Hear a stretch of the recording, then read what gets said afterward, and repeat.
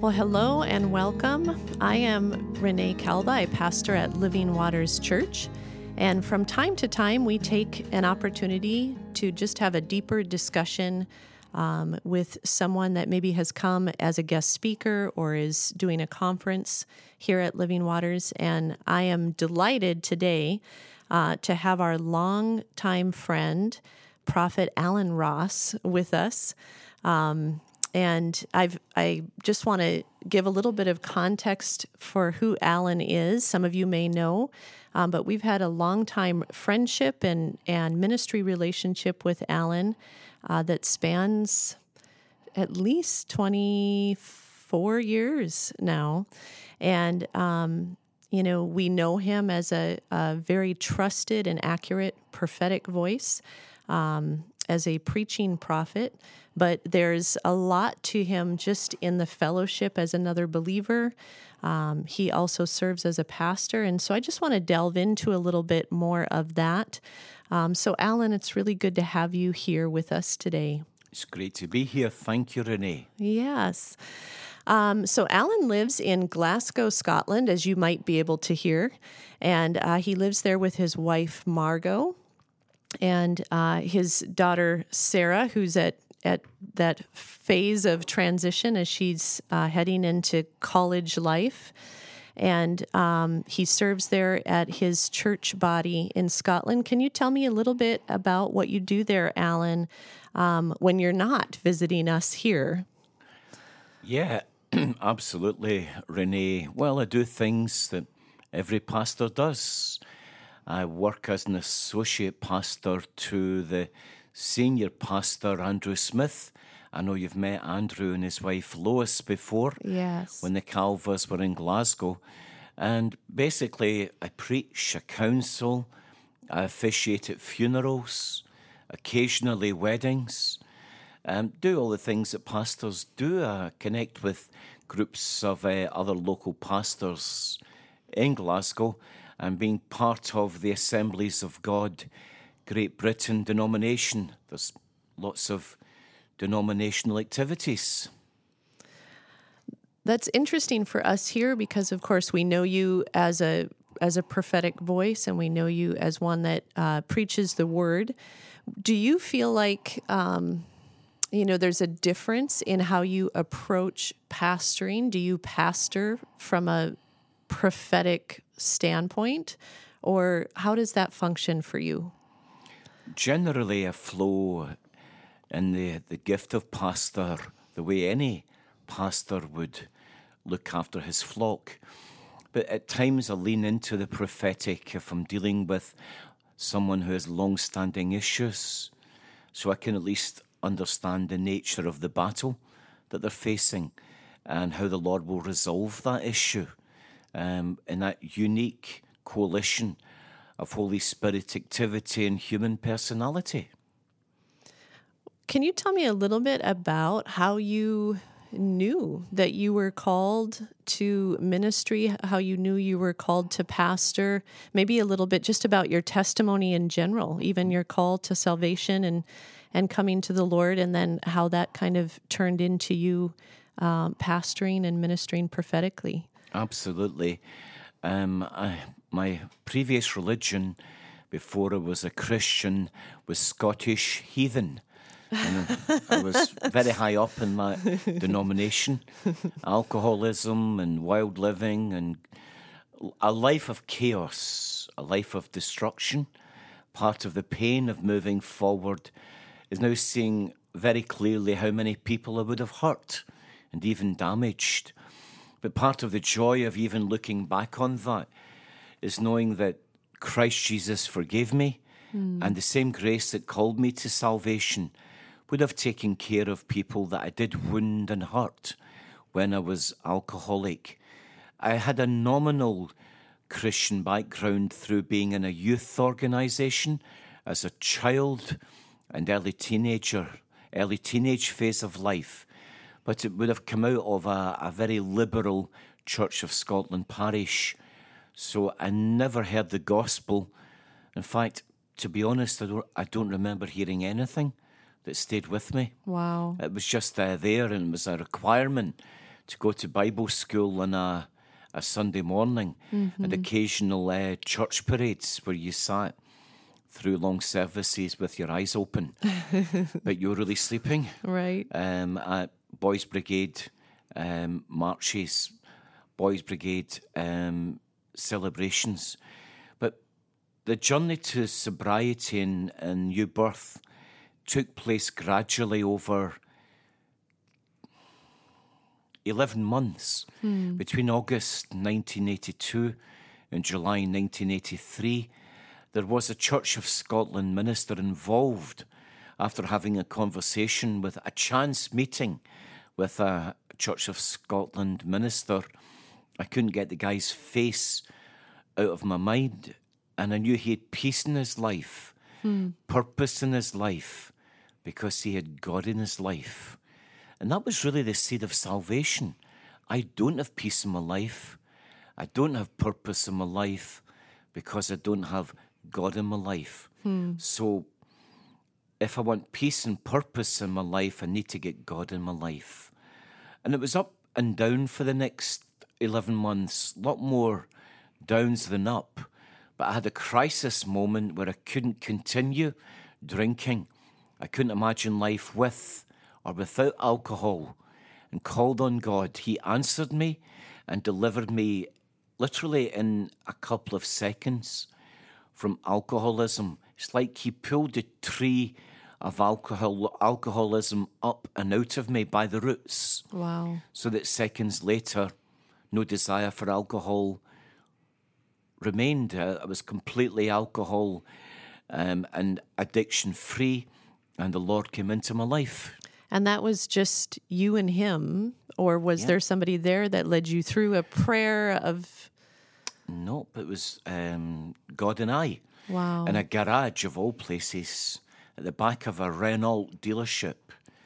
So, can anything good come out of a Renault dealership? Well, my new birth did. Wow. And I'm grateful to God for that. My first car was a Renault. Notice you didn't say your latest car was a Renault. Yeah, that's true. Wow. I love the way I've heard you, of course, share how the Lord had encountered you. I've heard you tell that story before. I think every time we visit, we marvel at the God stories, of how the Lord met you in that time. And I think it's so significant that it was just you and him. And that you knew it was him. Oh, absolutely. Yeah.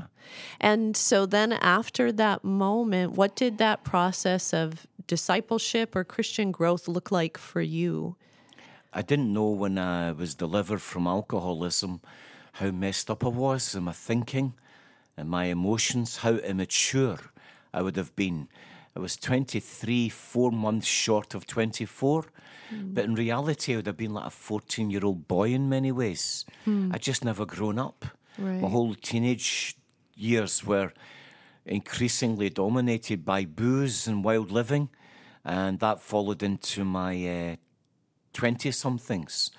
So I would have been very broken and downtrodden when I came to faith. The Lord put me into Alcoholics Anonymous, which, this might sound controversial, but I needed AA more than I needed church. My discipleship began with learning basic social skills, learning how to use a knife and fork, learning to dress becomingly, because the clothes I had before I knew Jesus had been given to me by friends. And I was living that kind of Dorser's life without realizing I'd fallen to quite a sad depth. So in AA, I found community, a tribe. AA had lots of biblical slogans, but with no chapter and verse. Right. And I took to them like duck to water. I learned them, lived them, prayed them. Prayer was in my life. I knew Jesus was in my life. I'd seen the movie The Cross and the Switchblade by Nicky Cruz when I was about 2 weeks a Christian. Yeah. And I understood exactly in truth what God had done in power the day I got delivered from alcoholism. So from that moment on, I asked Jesus into my life about 3 times every day. Just to be sure. Just to be sure. If I felt my life was wobbly or I was in any danger, I would ask him several times in several minutes. But I did try churches but couldn't get it. I really couldn't get it. There was no grace for me to attach to a specific church. So I would nibble at what was being fed from the pulpit. A lot of it, looking back, would have been liberal Christianity or extremely conservative evangelical Christianity that was a throwback to the Victorian era with Elizabethan language. Glasgow then was a city of quite conservative Christian fellowships. Okay. And here was me, an absolute mess. I would not have fitted into the Christian scene easily. Also, I needed to be on my own for long periods of time, because it's only when you are comfortable being on your own for long periods of time that you're going to be comfortable around other people. So I kind of saw the world as recovering alcoholics and normal people.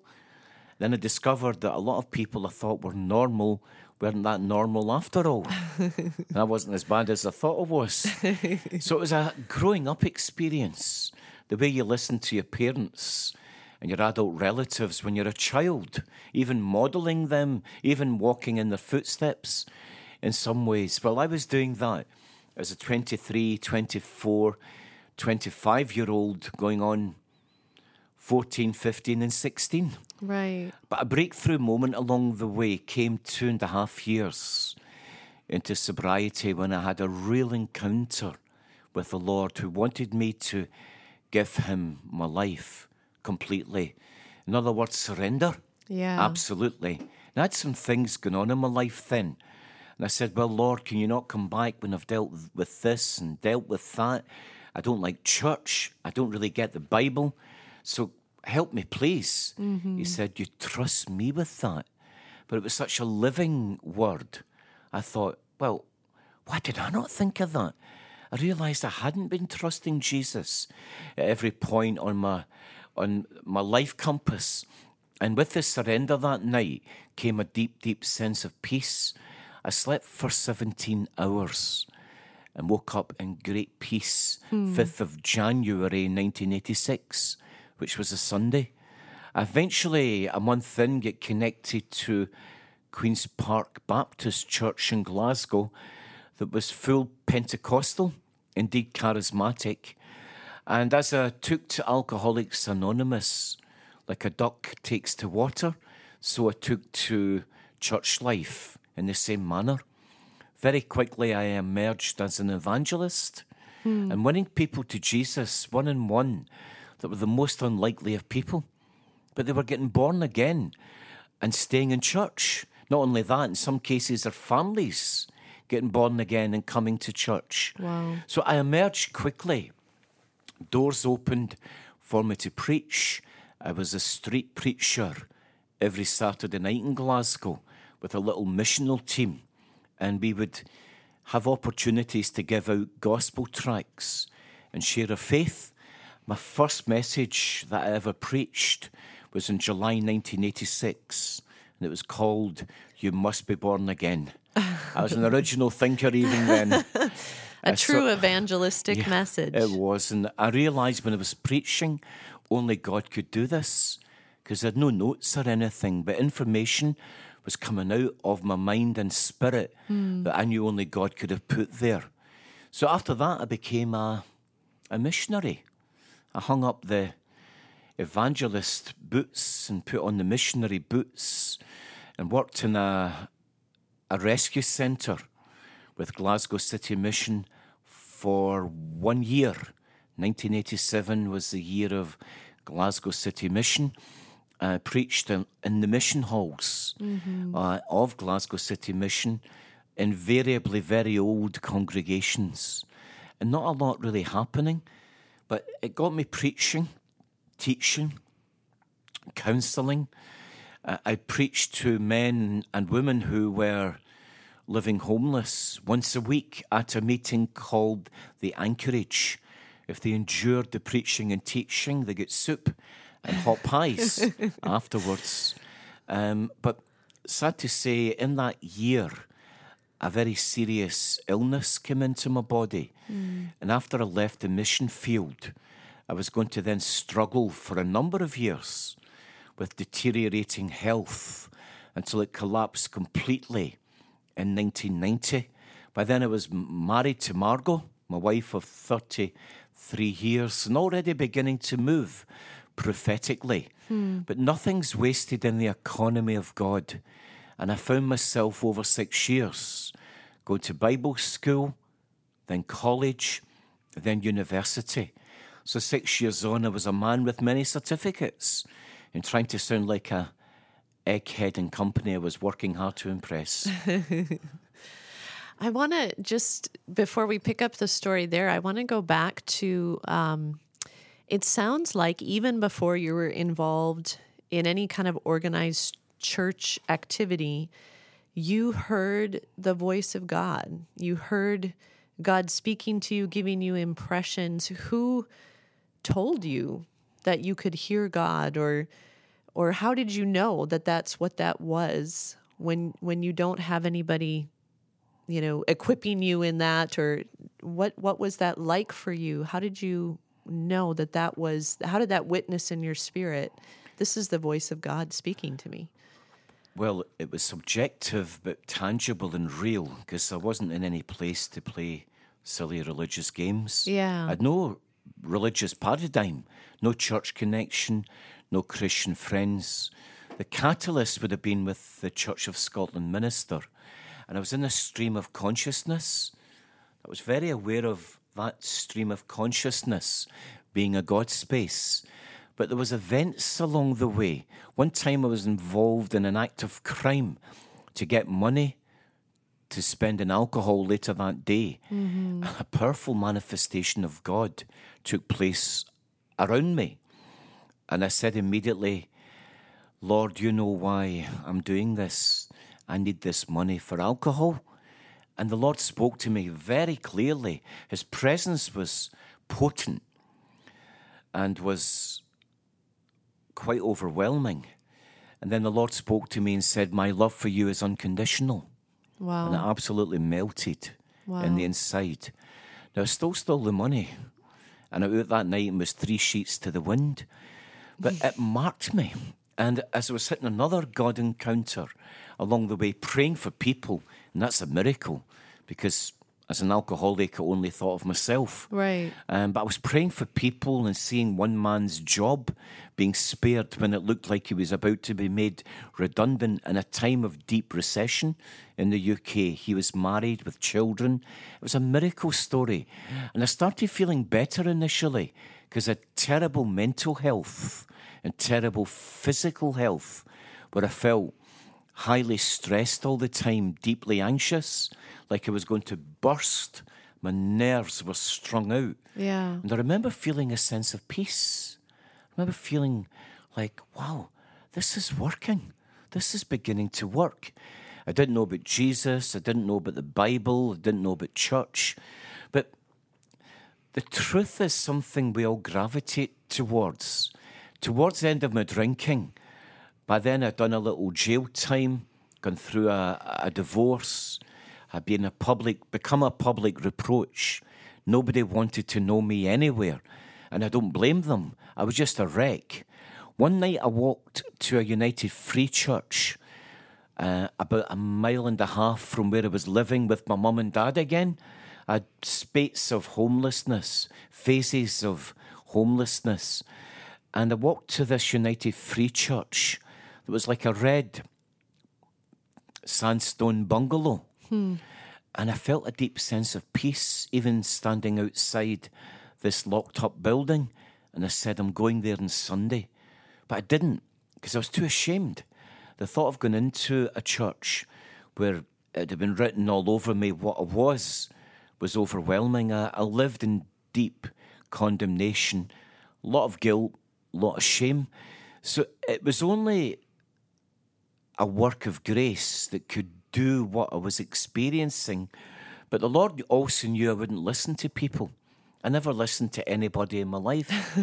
I didn't trust anyone. Yeah. I'd always been around so many deceptive and misleading voices. voices that were not informed voices. And my social circle was not exactly an expression of a Jesuit seminary. So that's who I was then, and the Lord chose that method of drawing me to himself. Wow. So all of those encounters that you just described were things that happened before you were set free from alcoholism, before you had given your life to Christ. It sounds like you were being discipled before you ever said yes to Jesus. Yeah. There was this discipleship of the Holy Spirit. Incredibly so, looking back. I was learning to hear the voice of God, but not making a lot of noise about it. Right. And then entering into the power of God. And once I was over the line into the truth of God. But even then, I wasn't a religious guy. I always tell people I didn't become a Christian for religious reasons. Right. It was deeply personal reasons, selfish reasons even. I wasn't too interested in the wider package of loving others, looking out for others, going to church on a Sunday with short hair and a side shed. The package was not who I was. Right. I had a head full of Lennon and McCartney, but a heart full of Jesus. Still a little bit, you Well, do. occasionally I'm known to tap my toe to the Beatles songs. Yeah. Okay. So if you're following the timeline, so we just jumped back because I just wanted to talk a little bit about that. I think it's important for us to remember as believers that the work of the Holy Spirit is working in people's lives. And rather than to try to figure out how do we wrestle people into a relationship with Jesus, to see where he's already been discipling them, and to be that guy that spoke to you, that was just yet another voice that reminded you that God is thinking about you and is speaking to you. And okay, so catching back up with the timeline, you're married to Margot. You've wrestled through some health challenges, and it seems that the Lord used that time to help you actually dive into the Word and into some biblical study. It was a time of preparation. Developing my intellect so I'd understand the nations. My first degree was in social sciences and majored in psychology and sociology. So later on, when I was going to travel globally to different countries, I understood the questions. I understood how nations operated. I knew there were a configuration of political, social, economic and religious activity. Yeah. It meant I could ask the correct questions. Everything was ordered of God in that very challenging 7 years, including the deep brokenness and living in the wilderness. When you're very ill, you can't face being around people. It's overwhelming. You can't engage. And you're often a misfit when you're very ill in social company. So in the isolation, I found the Lord in the wilderness. Most days I would listen to between 4 and 8 hours of cassette teaching. And it was top-level charismatic ministers. So it was quality input. I would spend between 1 hour and 2 hours reading the Word of God out loud over my life. And I still do that to this day. Yeah. I love reading the Word of God out loud because my spirit man catches that. And the same God that spoke the Word into the authors of the Scriptures' spirits, well, I experience that same God when I read that Word out loud. Yeah. Its presence, its encounter, it's quite dynamic. In my better phases in that 7-year period, I did begin to preach quite a lot. I was part of a great American ministry that trained and developed as well. And the topics were outside of the normal topics you would have heard in many Scottish churches in that era. My first Bible school in London was an American Bible school, teaching powerful charismatic truths.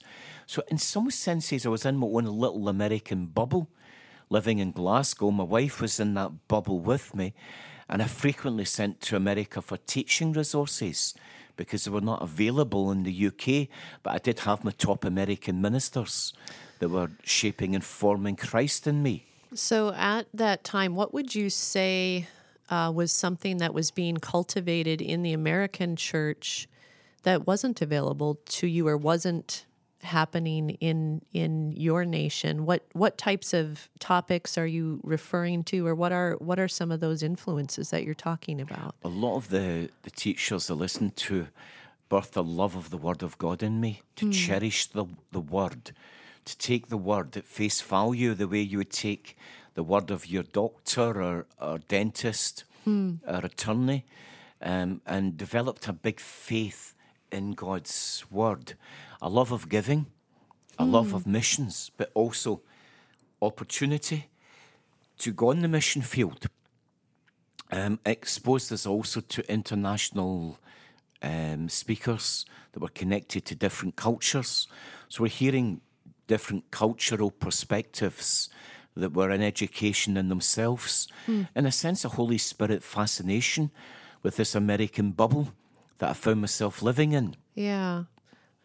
Very interesting.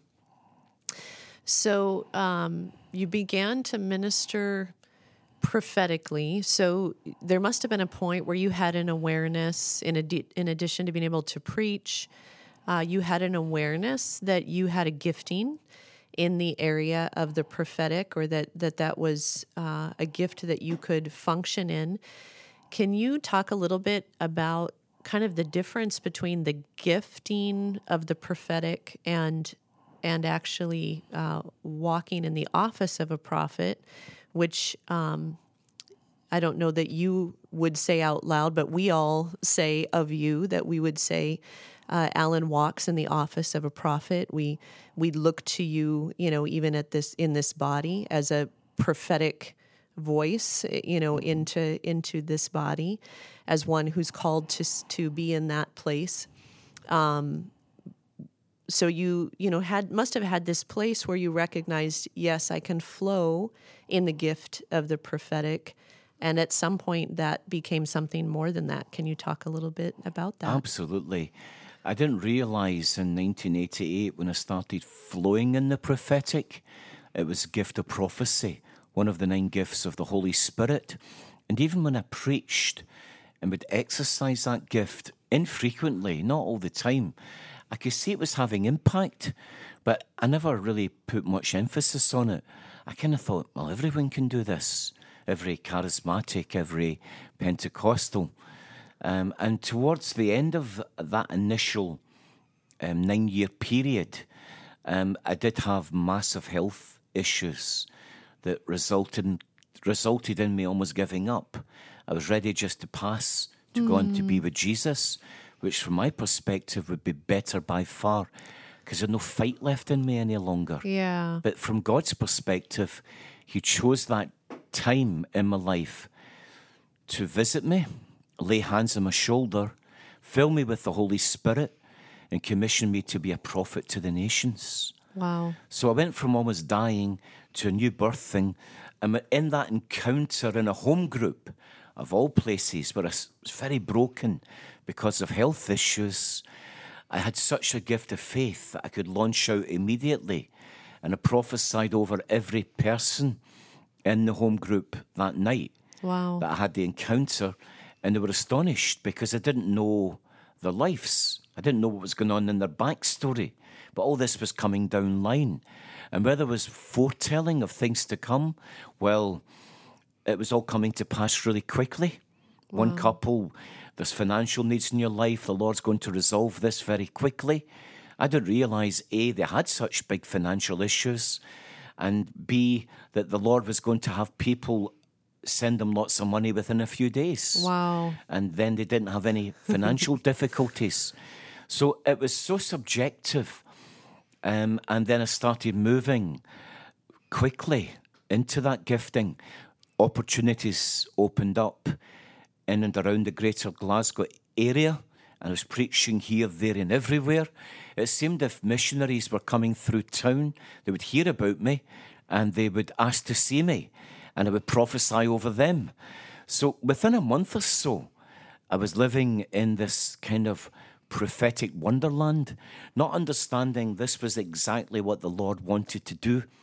But a North American prophet by the name of Clem Ferris heard about me from the lead pastor of this American ministry that I was in, and took me into Ukraine with him as an apprentice. And we really connected. And in Ukraine, the Lord really started moving through me. And by this stage, I'm 4 months into this grace. And it actually generated a lot of invitations, not only in the Ukraine, but several American pastors who were on mission at the same time as I was in Ukraine invited me to speak in the States. Wow. So it's happening hot and fast, really, really quickly.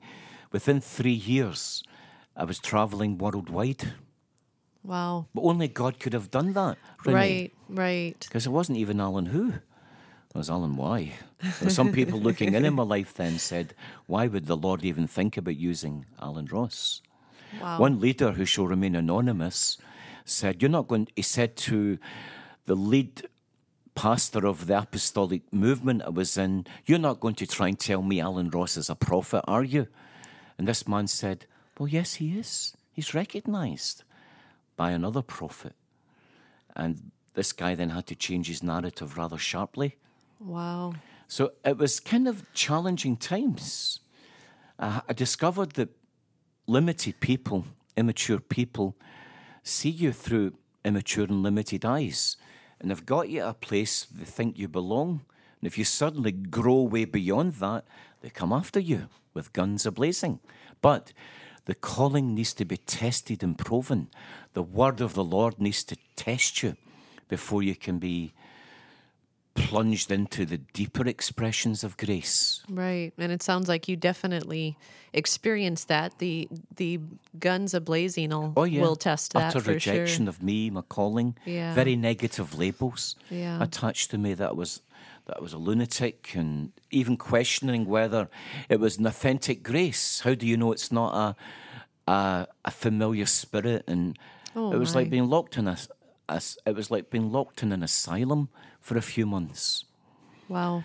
I did start to move forward and call people out, and they changed all the narratives, said I never said that, don't remember saying that. So I discovered there's such an illness out there as charismatic dementia. It can come on people from a very young age, but they don't remember the angry words they shout and bawl at you. There's no cure for it either. Hopefully the church has been delivered from that illness. It's only immature and limited people that do that to you. Yeah. Wow. Well, and I can imagine, the wonder at that being a possibility when we hear your testimony and how you would describe yourself, even having bouts of homelessness, feeling as though you're a reproach to society, and now described really as a pastor, a visionary prophet, an academic. There is no topic, Alan, that we talk about that you don't have some kind of specialized knowledge in. And, it's just such a testimony to really the empowerment of the Holy Spirit in your life, and you're yielding to that. I think that's a piece of that, is your willingness to yield to that. And we can certainly speak to the fruit of your ministry and your prophetic voice here. There would be thousands of people just from this region that could line up and speak to the fruit of your ministry in their lives through both your preaching and your prophetic gifting. Well, I did want to just take that opportunity just for people to be able to know some of your story, because again, it's not something that comes up in every message that you bring necessarily. And then also wanted to just take a few minutes to see, now you've been serving in ministry, pastoring, and also in prophetic ministry over the last, how many years would that have been? I've been traveling globally now for 26 years. Okay. And I've been a Assemblies of God pastor for 10 years. Okay. But before that, I was a pastoral leader in a Baptist church. So we met you quite early on in that traveling globally phase of your life, about 24 years ago. And I would imagine over that 26 years, you have seen the kind of the development of the prophetic in the body of Christ at large, having traveled to so many different places. I know this weekend you're ministering here on being progressively prophetic. And could you just talk a little bit about some of the change that you have seen in prophetic ministry in the body over that really quarter of a century now?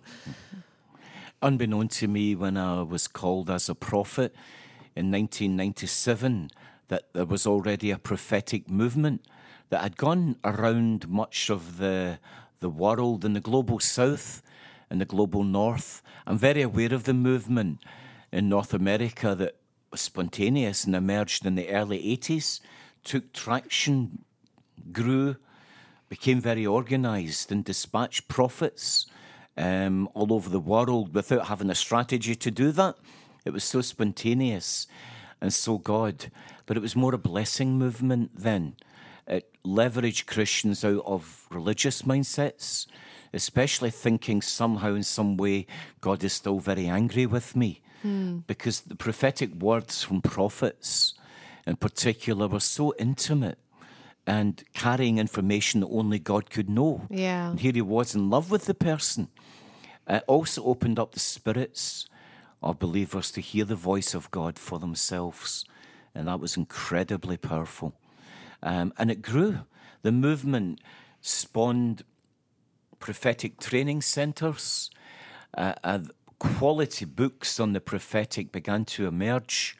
Prophetic worship grew exponentially and has now evolved more into soaking worship. Yeah. And a clear definition of the different gifts of Jesus Christ, because people were wondering, prophets? There's no prophets in the church today. But Ephesians 4 verse 11 spells out there's 5 gifts of Jesus Christ: apostle, prophet, pastor, teacher, and evangelist. And prophets laboured on that, because up to that point, churches only were familiar with the pastor model, especially in mainline denominations. Right. And in historical churches, it was the minister of religion. So there was a very good teaching component looking at God's restorational plans for the church. And it outlined what the Lord had been doing really since Martin Luther's Reformation. That began a process of reformation and restoration. Acts 3:21 speaks about the restoration of all things. Yeah. So the prophetic was way beyond just birthing a gift. It was educating the body, imparting grace to the body. And this movement really went worldwide. It was American prophets that impacted me in Glasgow, Scotland, coming through the ministry that I was part of.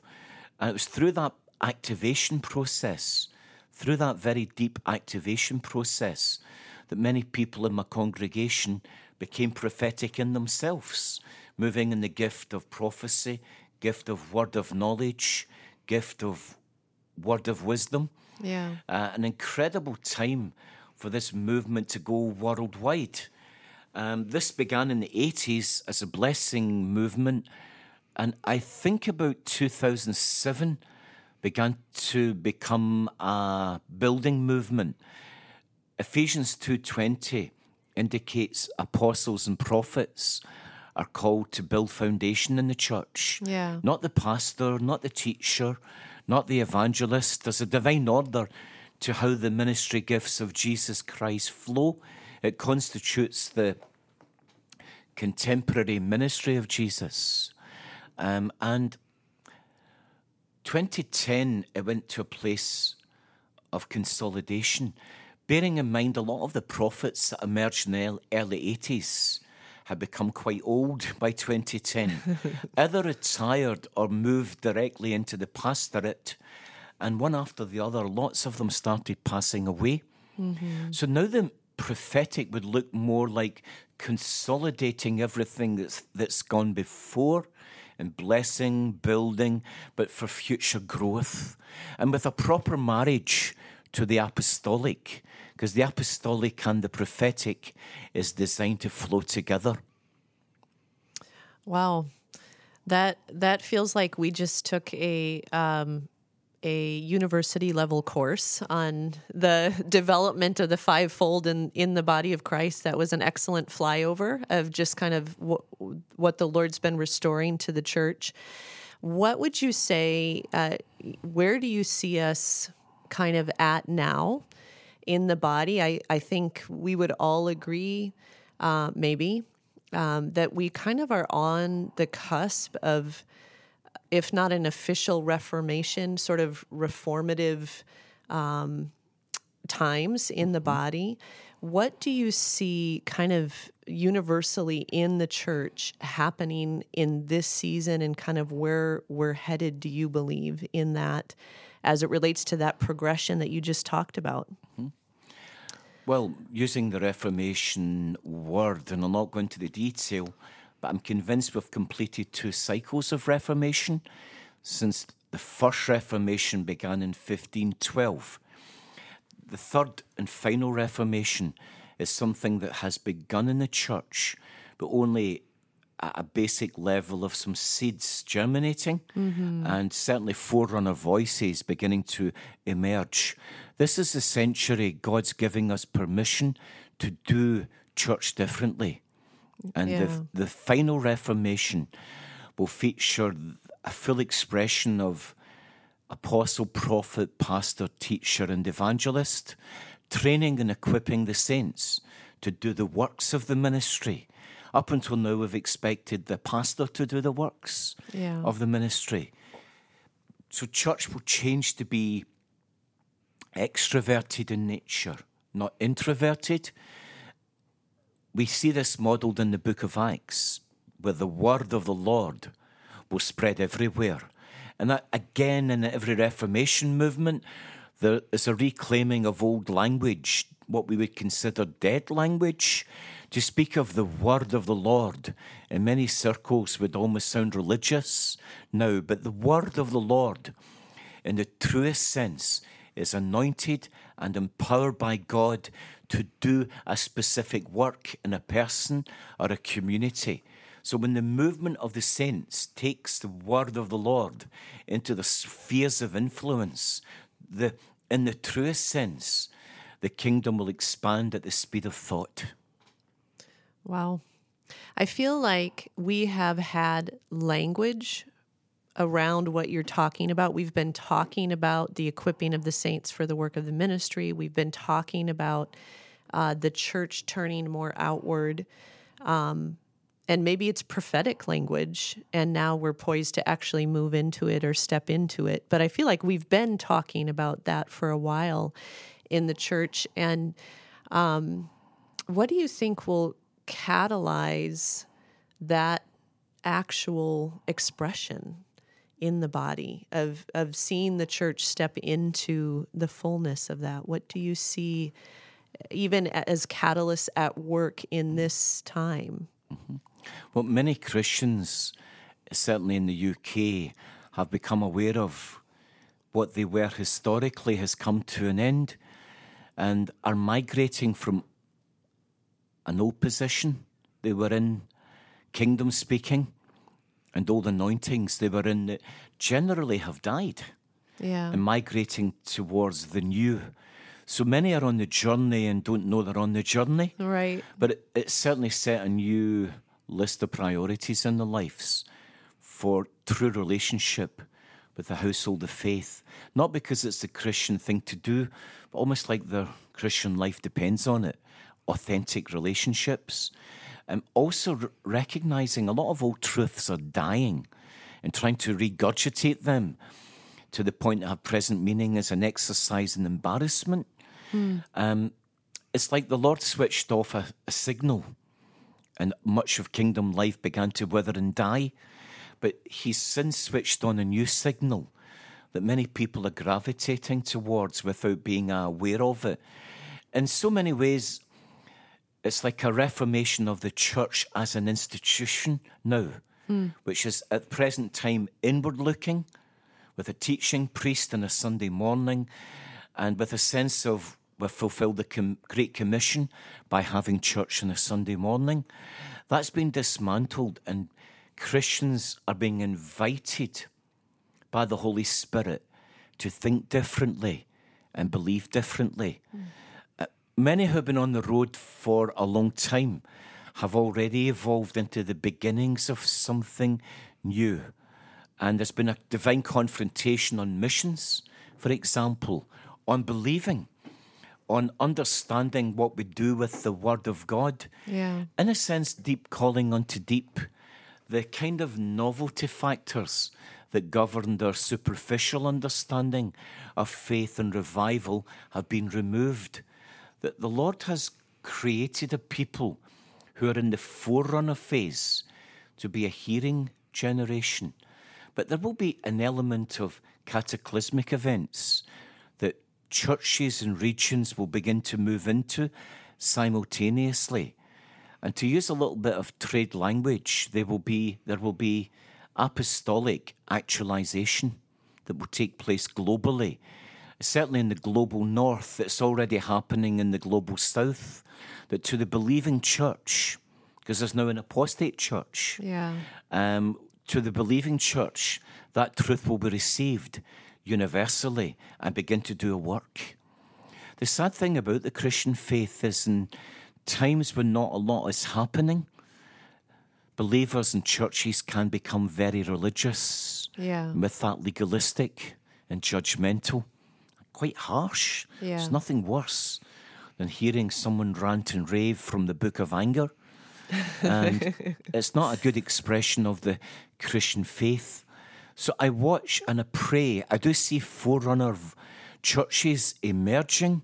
I believe Living Waters has been a forerunner church since its inception in 1991, and has continued to move by the cloud by day and the fire by night. Because you guys, we have changed significantly over the 3 decades we've been in relationship together. But there is also running parallel with that a real sense of, well, I know what I want to do and I know what I don't want to do. And in a sense, we're being invited to explore the Christian faith afresh presently. I think a lot of the church is in the wilderness where old beliefs are being challenged and new revelatory truths are being seeded. In migration, you have to fight to land into that new kingdom position and a flow of revelatory truth. And I think most of us are fighting at the moment. There's an inner wrestling going on and a ticking of boxes and a crossing of boxes. And usually with a certain element of moving into an expression of anguish. There can be a great anguish of faith along the way, which is necessary as a catalyst to birth the new. Yet we remain convinced that there's no other name under heaven by which a man or woman can be saved. The person of Christ Jesus. So it's really a time of growing up, repositioning, and learning to believe for future expressions.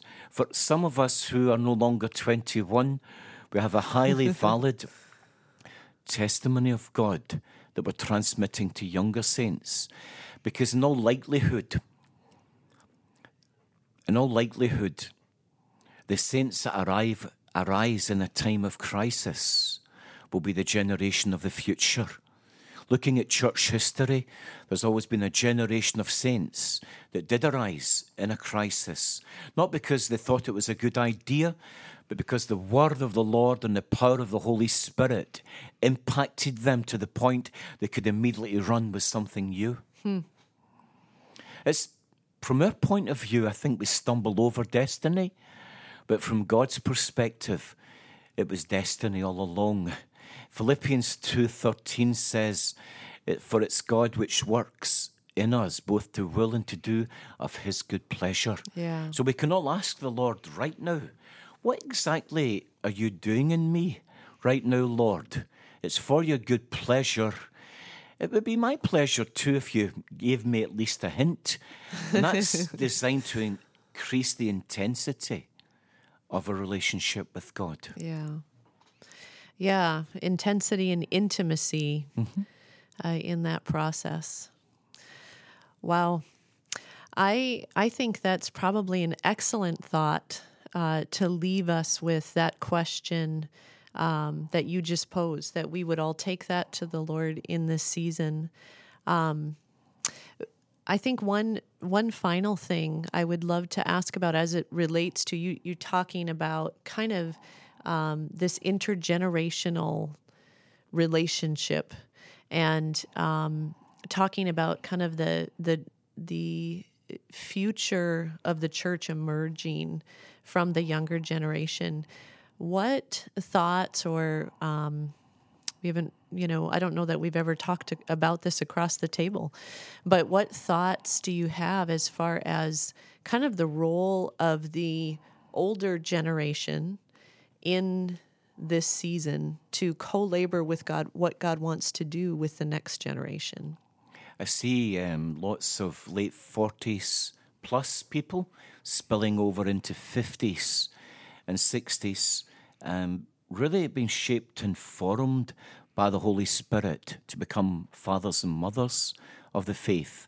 Fathers and mothers of the faith have no ambition whatsoever. Yeah. They certainly don't want to be the latest charismatic hotshot on the churchscape. They only have one agenda, and that's God's agenda. And they know exactly what they're called to do. And it's more about who they're called to be.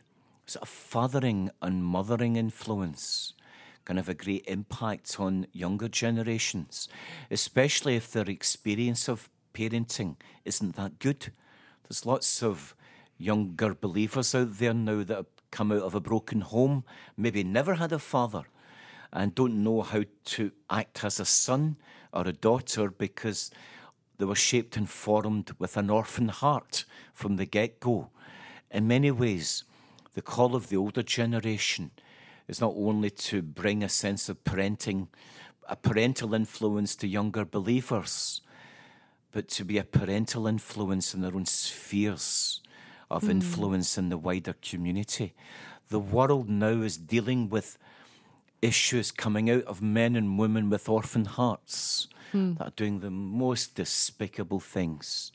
To contemporize this and focus on the war raging in Ukraine at the moment, with the Russian invasion of Ukraine, I don't know President Putin, but I can tell you one thing about that man. He has an orphan heart. He has an orphan heart. If only I can grow the Russian Empire, if only I can become like a Russian emperor. That's what's feeding his expansionist policies. And of course, at a lower grade level, we see in the news headlines criminal activities being exposed, the most heinous acts of violence being inflicted on others, the most disgraceful financial and white-collar crimes being perpetrated. And while it's wrong, and I would never, ever seek to diminish the wrong of people's behaviour, I know it's come from an orphan heart.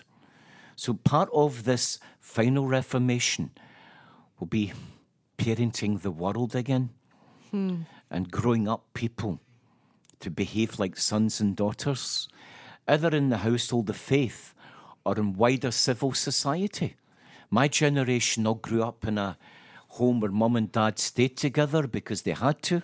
Yeah. We may have not had a brilliant model of fathering, but we still had a father who worked for us and provided for us. And of course, ultimately, our Heavenly Father is going to exercise his parenting through mothers and fathers of the faith to really billions of people across the world. I'm glad not one single couple have been given that charge, but probably tens of millions of couples have been given that charge. The biggest thugs, and I've been in prisons speaking to prisoners. I've moved alongside drug dealers, gangsters. They all have orphan hearts and are ready to take you on if you say something that offends them. Yeah. I've found when I talk to them like a father would speak to a son, they start to respond positively. I remember being in prison one time, speaking to a group of prisoners, sharing my testimony. And to begin with, they had sarcastic smiles on their face. They must have thought I was a evangelical milksop looking at me. But when I was talking their language by my experience, strength and hope, at the end of the meeting, they were wanting to talk to me. And I spoke to them like a father would speak to a son. If I'm ever in conversation with somebody that's really broken down and I know has terrible self-esteem issues, I focus on that individual like I'm the president of the USA, focusing on a citizen with only one agenda, to make them feel good about themselves. I can definitely attest to that. I have seen that in action with you, Alan, where people feel like they're the only person in the room. And that is the heart of course, of our Father, our Heavenly Father, working through you. So would you mind, just as we close, would you pray for us, the body of Christ, and whatever you'd like to pray, but also into this fathering and mothering movement? And just pray for us in that would be our heart as well, that we would step into that, because we do know that ultimately Jesus came to restore us to a father and to restore us to being sons and daughters again. And why wouldn't that be the way that he would impact the world, is through fathering and mothering? Yeah. So could you pray with us? Absolutely, Renee. Father, thank you for who you are. In you, there's no shifting shadows. You never change. And we are in awe, Father, of the gift of Christ Jesus into all of our lives, and the reality of the Holy Spirit that took us from darkness into light, from the kingdom of this world into the kingdom of our God, from a lifestyle of negativity and destruction to a lifestyle of positivity and indeed great potential.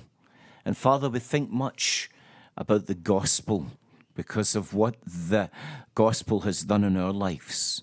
But Heavenly Father, we thank you that as you look on planet Earth right now, you have in place a strategy to parent the world once again, to help broken men and women, whether they're young, whether they're old, whether they're middle-aged, encounter the father heart of God, the language of a father that's never judgmental and always offers a way back, never judges and speaks words of affirmation, never seeks to punish, but at the same time doesn't diminish the area of personal responsibility.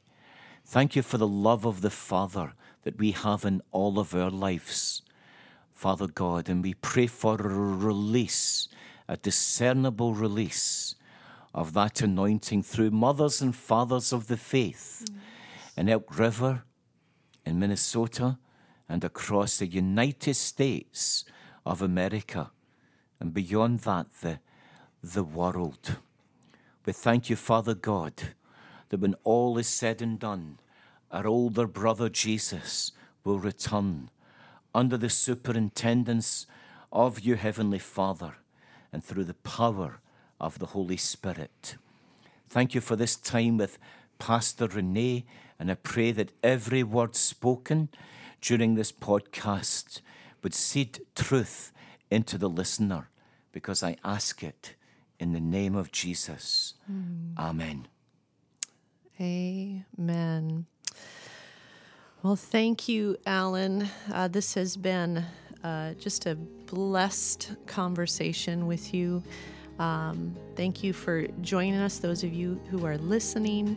We pray that you were blessed in this conversation with our good friend, Alan Ross, pastor, prophet, and most importantly, Son of God.